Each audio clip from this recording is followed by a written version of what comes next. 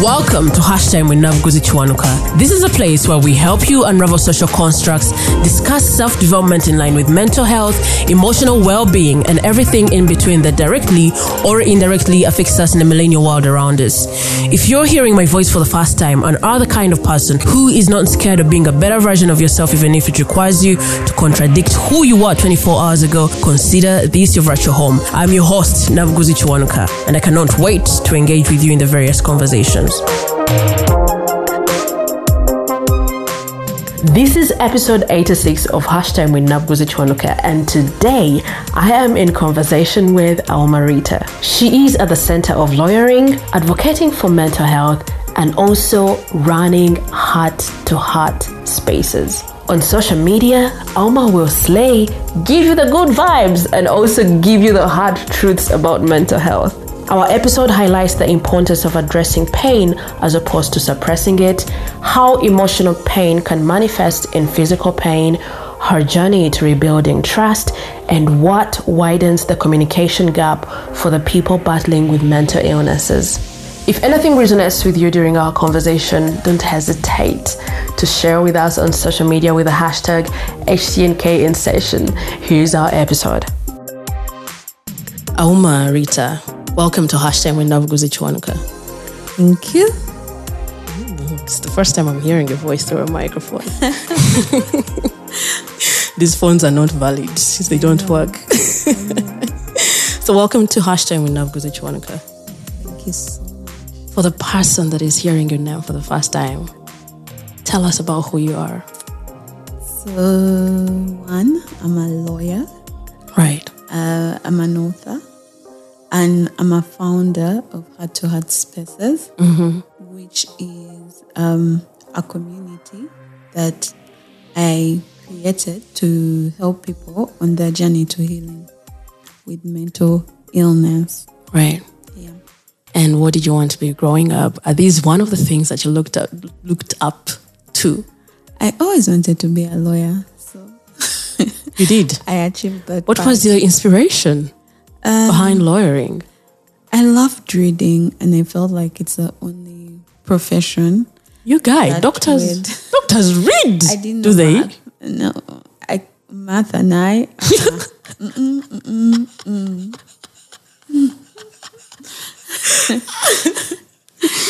Yeah, we don't vibe well. The marriage refused. We divorced. Fun fact, I was given PEM. Wow. HSC. I attended one class and I was like, I think my spirit is in the arts class. I could not for the life of me do this for the rest of my life. So yeah. Yeah. And then, so in that moment when you switched to the arts, did you feel like, okay, so in arts, this is what I'm going to do? Were you always steady on your feet? When I switched to the arts, yeah, I felt like, oh, this is home. This is more familiar. Because for some reason I found the subjects very easy and I didn't have to read that much. Wow, the disrespect. Yeah. Yeah. And then the future, really, it was just clear for you, law? Yeah, for me it was either law or nothing. Wow. So even when I was filling in my job forms, like I've always been that person who knows where she wants to go, what she wants. So as people are filling in my career, I didn't bother. I just waited for UCU. I went, filled in my stuff, and I was like, I'm here to do law. Right. Yeah. So you know how you'd fill in first option law, second option mass communications. Did you still have a whole list of different options? Yeah. Were we given? Yeah, we were. We were given. Did I attend those things? So for me, and my first option was law, second option law, third option law. So if I didn't get it, I was done. But wow, I took the risk. Oh my goodness. I don't remember that form. All I know is that there was a form I filled, and then I had to call my guardian to sign for me as a priest, I think recommender or something. And that was it. I don't remember. That was the same form. It was the admission form. And there were options for some? Yeah, there were. Yay, I don't remember. I was in a state of confusion-ish because arts weren't my thing before. I knew I was supposed to do sciences. So the fact that I had done arts and now here I am and I'm entering this profession that I find strange. So I don't know what happened. So what did you want to be, out of curiosity? First, I wanted to be a nun. Like, that's the age of 7. Then the spirit died. And then I was very sure I was going to be a doctor. And then I didn't get, what is that thing? Distinctions. And the doctors were, hey, doctors, ma. The teachers were like, no, we can't take her in without distinctions. So how about she veers into art? And I'm like, so what do people in arts do? You know, hey! And then I was told swasa and what is this technical term? Like, I can't do that. Law seemed to have purpose where you can serve people and all those things. I don't feel like I've done anything though, so.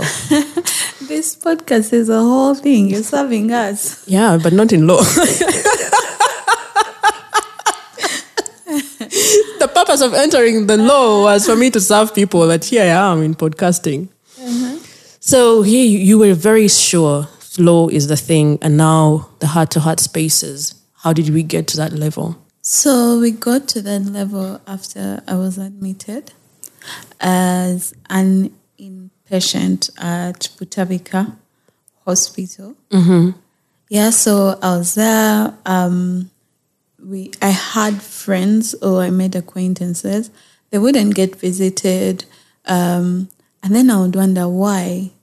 And it was because they did not communicate that they were there. They had that self-stigma around what they were going through. And then also we would sit together in the evenings and just share our problems. And you'd leave feeling better. You'd leave feeling like you're not alone. So I decided to do something about it when I got out. So I founded heart-to-heart spaces. And also I wanted people to have that information about mental health and mental illness. Yeah, because if I keep saying this, if I had this information earlier, I wouldn't have gotten to a point where my mental illness was chronic or is chronic. Right. I would have done something about it. So I'm on a soul mission. I feel like, I'm on that mission to make sure that information is out there, people are empowered, and at the same time, they feel like they have these spaces where they can encourage each other. Right. Yeah. So your admission in Butabika, was that 2018? 18. It's 19? Yeah, it was 19. At the beginning, maybe? Yeah. Should have been around March. Because I think I found out in April. Yeah. How long was that? How long did you stay in? It's either 1 month and 3 weeks or 2 months. Yeah, give or take. So before the time of admission, were you ever aware of what mental health is? Yes, before the time of an admission, I was an outpatient. Oh. So I was an outpatient for like a month before I was like, I can't do this. So I had an attempt and my brother had to take me in to be an inpatient this time. When you talk about an attempt, what are we looking at? Trying to end your life. Yeah, a suicidal attempt. Right. Yeah. And so before going into the level of outpatient, was there any kind of knowledge as far as mental health was concerned? No, none. I knew that I had a cousin who had fought with depression and such stuff. So you knew those terms, Yeah, I knew like there was depression, but I just knew it was something that was just there. Like it could affect specific people. Oh, specific. Rich people's children. Oh, wow. It would affect, yeah. Yeah. So I was like, Me, it can't be. Yeah, it can't be. So yeah, that's all I knew. And that was it. period. And then the diagnosis. Yeah, and then when the diagnosis happened, first of all, I felt like a huge load had been taken off my heart and back because I'd struggled with suicidal thoughts for a long time. I'd had several attempts over time. And for the life of me, I did not understand why my brain was more drawn to convincing me to end myself as opposed to trying to work through stuff like other people did. I did not understand why I was very, very sad and very, very low. I had those very low moods that were so bad. I did not understand why I had to hop from one relationship to another. I did not understand that I was scared to be alone because I thought if I was alone, someone would sexually assault me again. So for me, being in a relationship meant that, hey, there's someone to protect me. Oh. I'm not alone. Yeah. So basically, my diagnosis threw a lot of light on that. And yeah, I broke down and cried, not because I was diagnosed, but I cried because it finally made sense. The patterns that I had created on my brain had helped me create made sense to me. And it wasn't all in my brain. I wasn't crazy. I wasn't dramatic like people had said. Yeah, I was just sick and I needed help that I didn't know I needed. Right. Yeah. So we're looking at you saying that when you looked at relationships, it was more like a protective measure for you so that you do not get did you say rape or sexually assaulted? So that you don't get sexually assaulted again. And I remember you sharing this in Dear Me. Would you like to throw more light on that? So I think I lived a normal life, like as a child throughout my teenage years, until I was assaulted by a teacher on my birthday. On your birthday? Yeah, so my birthday is a bittersweet feeling. Yeah. Wow. So after that, I started to go downhill. Like, I didn't talk about it. I didn't let people know. Like, it was trauma that I decided to keep away. But the thing about pain, it requires to be felt after some time. So my body started responding to the pain. I would fall sick all the time. If it wasn't an asthma attack, it was something else. If it wasn't that, there was a point that was saying my heart was being affected. I felt like Nema sickness. I had it at some point. There was war going on in your body. Yes, there was war going on in my body, and my therapist explained it for me. My body converts emotional pain into physical pain if it's not dealt with. So it's called the conversion disorder. Yeah, so that was happening for years. And my mom kept saying, something happened to you at this point in your life. I don't know what, but I am certain something happened. But I'll just brush it off. And yeah, I just didn't want to talk about it. Yeah, maybe I felt like the more I live in denial, it didn't happen. Yeah, but finally it came crashing through, and yeah, it broke me. Right. Yeah. So where are we now in as far as relationships are concerned? We are learning to take one step at a time. One step at a time. Yeah. Yeah, which is hard. The hardest bit about it was me choosing not to date for a specific period. And I faced a lot of fear. Like, I would see men and I would like shiver and run into a toilet. I would have panic attacks in restaurants. Whoa. It was so terrible. But like, one step at a time. And one of the people that really, really helped me on my journey to healing was my nephew. Yeah, he was so loving. He was so kind. He would get me from my room, take me for walks.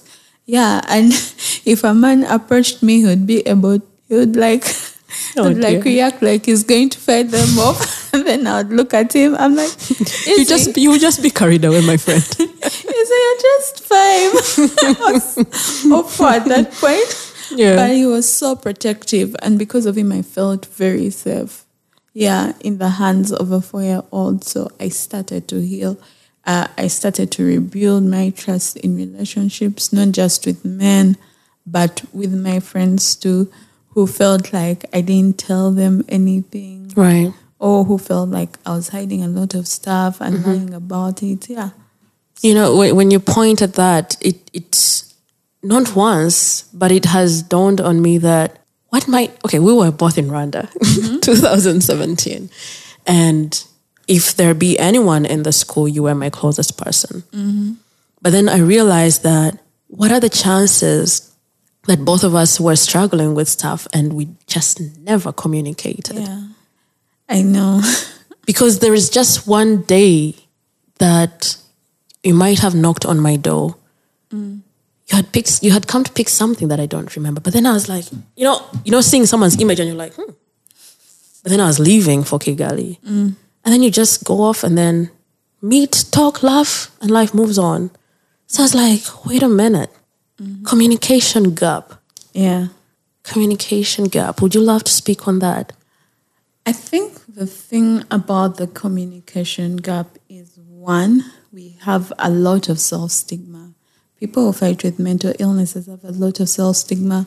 We're always like, it can't always be me who's down. It can't always be me who's depressed, and saying, I can't come today because I'm so depressed I can't get out of bed. Yeah. You use the same excuse the next week and the next week. At some point you feel so ashamed that you decide not to say anything. And then the other thing is we do not want to be a burden. The whole time we're fought with these illnesses, we have been told things like, you're being so dramatic, or you're being so this, or that you're just bougie, and yeah. Oh, you are bougie. Bougie. You're just struggling is being bougie. Or your ancestors went through harder stuff, or like people will say Slavery. the most random stuff. So we're only supposed to struggle for slavery. Yes, or the people who have been through wars. So when you hear all these statements, over time you start to believe them, and you're like, I really do not want to be a burden. So you cave in and find a way to protect yourself, and within that urge to protect yourself, you just stop communicating. Mm-hmm. Yeah. And then we're looking at all these things. There is no communication from your very primary carers at home, even outside the home. There is no place of care. Friends. Yeah. No one. You're just alone. It actually feels extremely alone in the world. Yeah, it actually does and is. And you find most of us who fight with these illnesses are so good at masking. So good. Like, we'll come, arrive, and smile and dance will be the life of the party. And then we'll go home and deal with our demons. Yeah, but yeah, it's a thing that I am learning to not do. Yeah. So when you are in your fields of fields, you speak about them? Not really. But I sometimes blog about them on my blog, Imperfect Perfections. Right. Or sometimes I write about them in my journal. So that helps. Whenever I write, I feel like I am offloading something off my chest to another space that can hold it for me. That can hold. First, wait, let me drink this. Another space that can hold it. Yeah. That is, wow, a moment to digest that. Because it is so powerful. I know the power in writing. I know how much you get to communicate. Sometimes words fail verbally. And if you are able to scribble down things, the emotions get to be in motion in a way. So, that's a new one. Another space that can hold it. Yeah. Because I've seen you creating even for the people, not just me, even for the people that have been following you on social media. You've been very dedicated to creating content in regards to raising awareness on mental health. We have a space of social media that you're supposed to be flawless. Yeah. You're supposed to slay. Mm-hmm. You're supposed to share achievements. What else? What else? And all those things. Just good vibes. Thank you. Good vibes and inshallah. Is that what they say? And then you choose this direction. Yeah. How much did it take for you to come to that space? I think for me, it took me understanding that it's okay not to be okay. It's okay to fail. This is your failure. It's not the community's failure. When you're failing alone. Yeah. But it doesn't have to be that way. At least people can learn from that. At least people can tap into that. So whenever I post or whenever I create, I tell myself, if I can reach just one person who's struggling or who's going through this, that's enough for me. One. And of course it's hard because when it comes to social media, even with content creators, they're creating about good things. They're creating about, oh, my hair, oh, my clothes. Right. Oh, this and this. How to make money in how many days. And your content is like, depression is real. Anxiety is real. Like, even the support system won't be there with fellow content creators because we see on, let's say, Instagram, content creators like make a group. They get to meet each other, know each other, support each other. If I post this, we all repost. Oh. Now, a mental health content. There are such groups? Yes. I think I'm not a content creator. Wow. Nanti, only could depression. See your head. You're nice side. Oh, wow. So, you see, when it comes to mental health or mental illness content creation, we are really few because the subject still makes people uncomfortable. There's a lot of stigma around it. So even people reposting your content is hard because they might say, what if I repost and now people come and ask me, am I depressed? What if I repost and then, it stumbles someone else? So, the support isn't there. And that's why I was so grateful for the run because for me, I got to find community among content creators and mental health advocates. Yeah. Yeah. So it felt like, oh, all these people are there. Wow. Yeah, I was also surprised. I mean, the thing that really shocked me on the run was there was a whole ministry in charge of this. And I was like, really? Yeah. Really? I got to know that this year, before the run, that there's a ministry. There's, there's like I'm getting goosebumps even thinking about it. The people in the ministry that specifically deal with mental health vis-a-vis mental illness. I was shocked. Yeah. The silence is loud when it comes to that. So when you come as far as community and all this and the people that are advocating for mental health, I don't know. Have you gone as far as finding other people on social media in Uganda going as far as that? No, not yet. Really, not yet. Even for the people that are working in the field? I think I have created connections with people who actually work in the field, like with the therapists, psychiatrists, because then I'm able to do referrals. If somebody comes to me and says, oh, we're struggling, what, I'm able to sit down and ask what type of therapist would you want to talk to. Yeah. So I'm able to do referrals, but that is also because I've been in the system for a while. So I know who to recommend and who not to recommend. Hey, my friend, who not to recommend is very important. Yes, it's very important. Sometimes a patient will go see somebody and they leave more traumatized than before. In there, as I have a whole chapter on that, I'm writing my second book and I have a whole chapter. So it's going to be dear us. Yeah. We need to be included. Yeah. So for me, there's this therapist that really traumatized me. And when I talked to someone about it, the person was like, That babe also traumatized me. Then another person. Oh. That babe also traumatized me. So When we go off air, I'm going to tell you the name and you tell me if she's the same person. Yeah, so. I was really shocked because in 2020, I think, last year was 2021. Yeah, in 2020, September, I had a major crisis. I mean, I was doing a lot of work during the lockdown, being present for people, the people that were dismissing mental health, and now they're in the whole mess. And then coming to a place of self-reflection. Like, why am I in this space? Why? Where did this thing come from? And then that's when I dated back to a person, the psychiatrist I was placed with, and she was flat out crazy. That's all I can say. She's crazy, man. So that also broke me down because I was like, how does a professional fail at this? They're supposed to be in awareness. And then I was lucky. A psychologist called me. She was just checking in on me. And then she was like, there are people in the space that are working in this field, but they don't believe in that.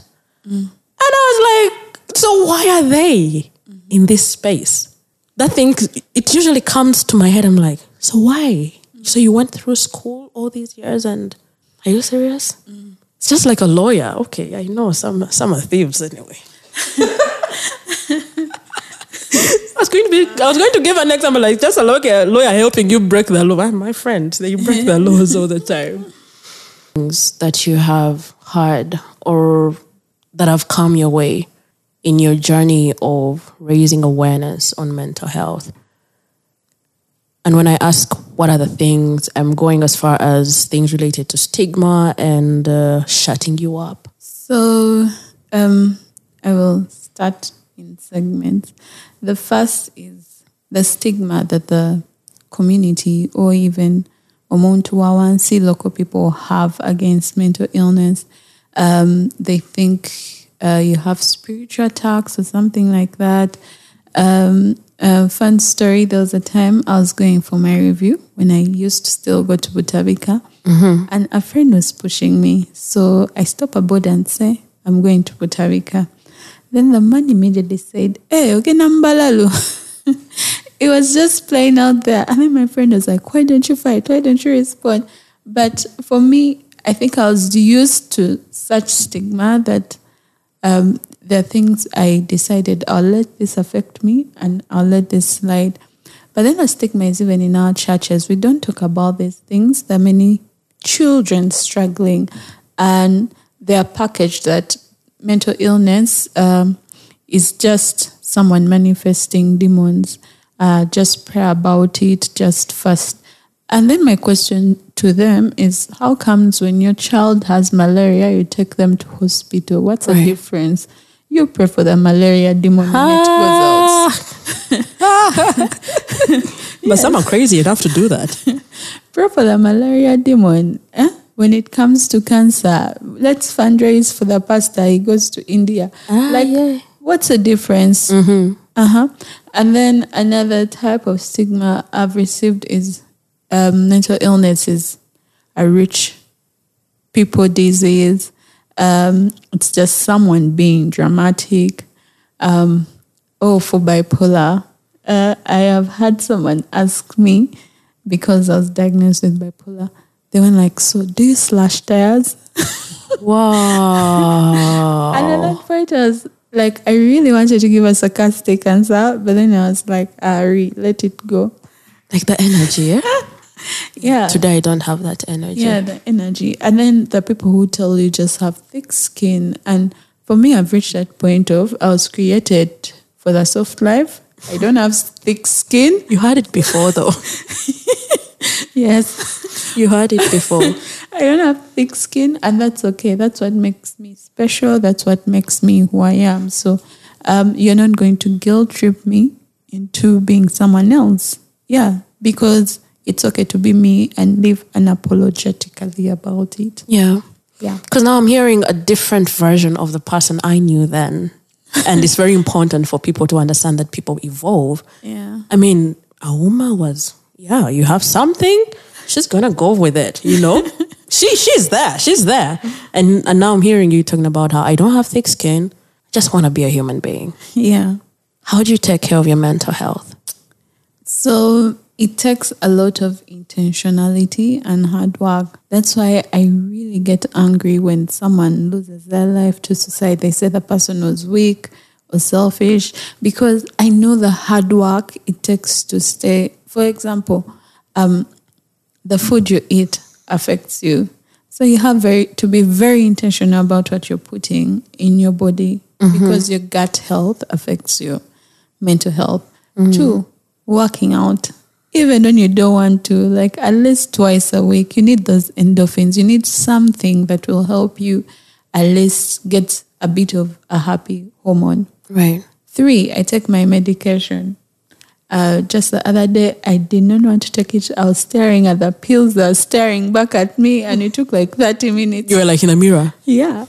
And I was like, at the end of the day, I have to take this medicine.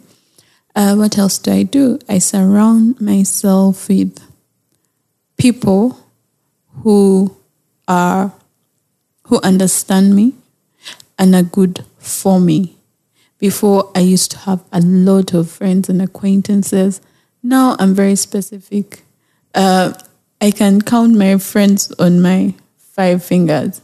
Like these are pilot into my life, and I can allow them to speak into my life. Right, right. The rest, you can be there, you talk, but there is a wall. I'm like, what else do? The safe spaces, meeting people who are fighting mental illness and talking about it really, really is helpful. I also go for my reviews with my psychiatrist. What else? I journal, I write. I mean, we're waiting for Dear Us now.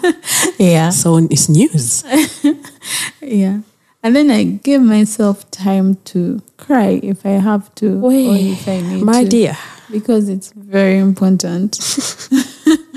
It's important to me that I cry. I am currently going through a depressive episode, and for the life of me, you know that there are 2 types of depressive episodes. The one where you're crying all the time, then there's one where you're numb. You can't cry nothing. So that's the one I'm going through. And I'm like crying, please. Please remember me. Tears, remember me. Tears, please. Visit me. Visit me. But like, I failed to do that. So yeah, I'm looking forward to when I can finally free those emotions through cry. Yeah. Yeah. Are there moments where you sort of step out of yourself, and then look at yourself in a manner where you are empathetic to your friend or the person that you love? And then like you just sort of in your mind step out and you're like, you know what? It's okay. Yeah, I do that a lot. Mm-hmm. Yeah. You like thinking about it like, yeah. You've spoken about sticking with your medication and going for your reviews, and also going as far as the beat of the church. There was a period where, I knew you for the church person. Like straight up. The first time you shocked me was sending me a 1-hour link of YouTube. Church. Me coming from Uganda, the internet, 1 hour on YouTube. Hey. I was like, you girl, no. No. And then you got to a moment, I don't know which year that was, maybe 2019 still, I don't know. And you're like, I'm done. Okay, these are not the exact words. You're like, I'm done with this God thing. Can you speak on that? I think for me, first of all, the churchy girl of me was the girl that put on a facade to try and fit in. They talk about virginity and all those things. And but I didn't have that. I didn't have a choice with that. So I already felt like I fell short on that angle. And then I felt like if I put on this facade and looked like I prayed more than others, then people wouldn't have to know what was really going on.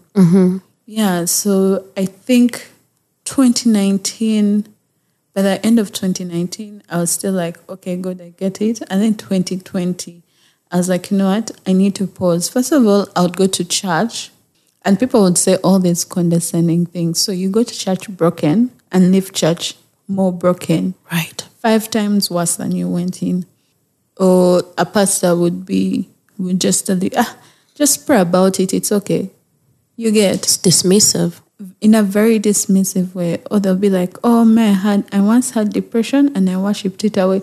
And I'm like, sis, depression has levels. You can't tell you can't have minor depression until someone with severe or a major depressive episode to just worship it away. Right. And then when they die by suicide, you can't even hold a ceremony for them because what they have done is so unholy. Balance. Like, what do you mean? So I think I got angry. I got really angry at God and his people. And I just said, I'm not going to church anymore. And the only person or someone I kept listening to was Sarah Jakes Roberts. And I was like, I'll attend church online. After the service, no one will speak to me, tell me condescending statements. Mm-hmm. Yeah. But then I also started to work on my faith from a more true, authentic position. Yes. And that has worked for me. I think it's 2022. I've gone to church once, and that was like 2 or 3 weeks ago. And From 2020? Yeah. And that's a journey. Yeah. And I remember going to church. I just did praise, worship, testimonies, and left because I wasn't yet ready to be in a position where I listened to someone speak into my life. Yet they were not loving the people the way Jesus asks us to love them. Yeah. So for me, that has been my journey with church. I do my services online. Yeah, and I'm slowly trying to go back. Yeah, so if it means just praise and worship for me, that's okay. Yeah. One step at a time. Yeah, baby steps.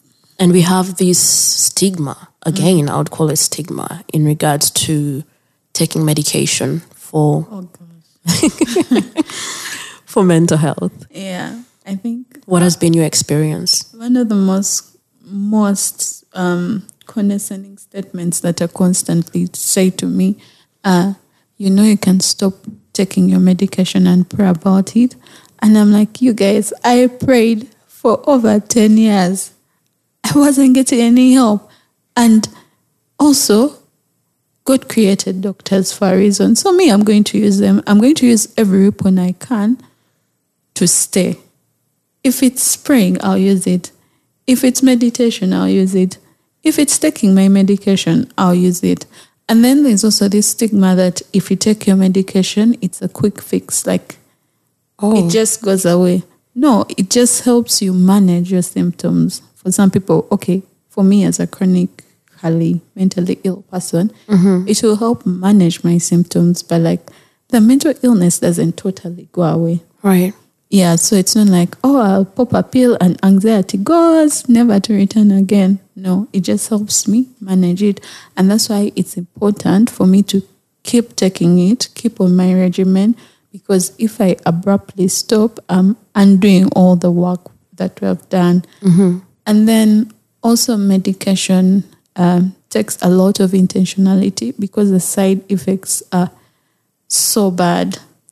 Yeah, you have shaky hands, you have nausea, some people have a running stomach, some people gain extreme weight, like I gained weight. I noticed. And because it was like 6-8 months since I had last seen you before the graduation. And then when I saw you, I just burst into laughter because I was like, Auma, what is happening? Because you went from slim to, you're not competing, my friend. Calm down. I keep saying it's like I went to bed small and woke up. I woke up this size. Yeah. Yeah, but there's weight gain, there's nausea. The side effects are also twice as terrible. So for a person to stick to their medication, I always say those people are champions and ole to them. yeah, they're doing a good job. Spaces. How does someone get in touch? So for now, they use our social media pages. We're on Twitter and Instagram. Yeah, we're waiting for our dear president to release Facebook. And then we'll be back there. Meanwhile, they are taxing us. For Facebook? The pages, if you're running ads, it just came out that beginning October, I don't know which date, Oh, wow. for every ad that you run, you're supposed to pay VAT. It's okay. We'll put videos. They don't look like ads. Yeah. Yeah, so that's how most people reach out to us on Twitter and Instagram. Some people call directly my number, which is 07004 10 356. 0704. 004 Read it again, my friend. 07004 10 356. So they can always reach you on your phone number. Yeah. What are two kinds of messages? One for community, or maybe let me just say Uganda, the Uganda that we live in, and for the person struggling mentally. What is it that you would love to leave for them? I think for the community, it's please educate yourselves about these things.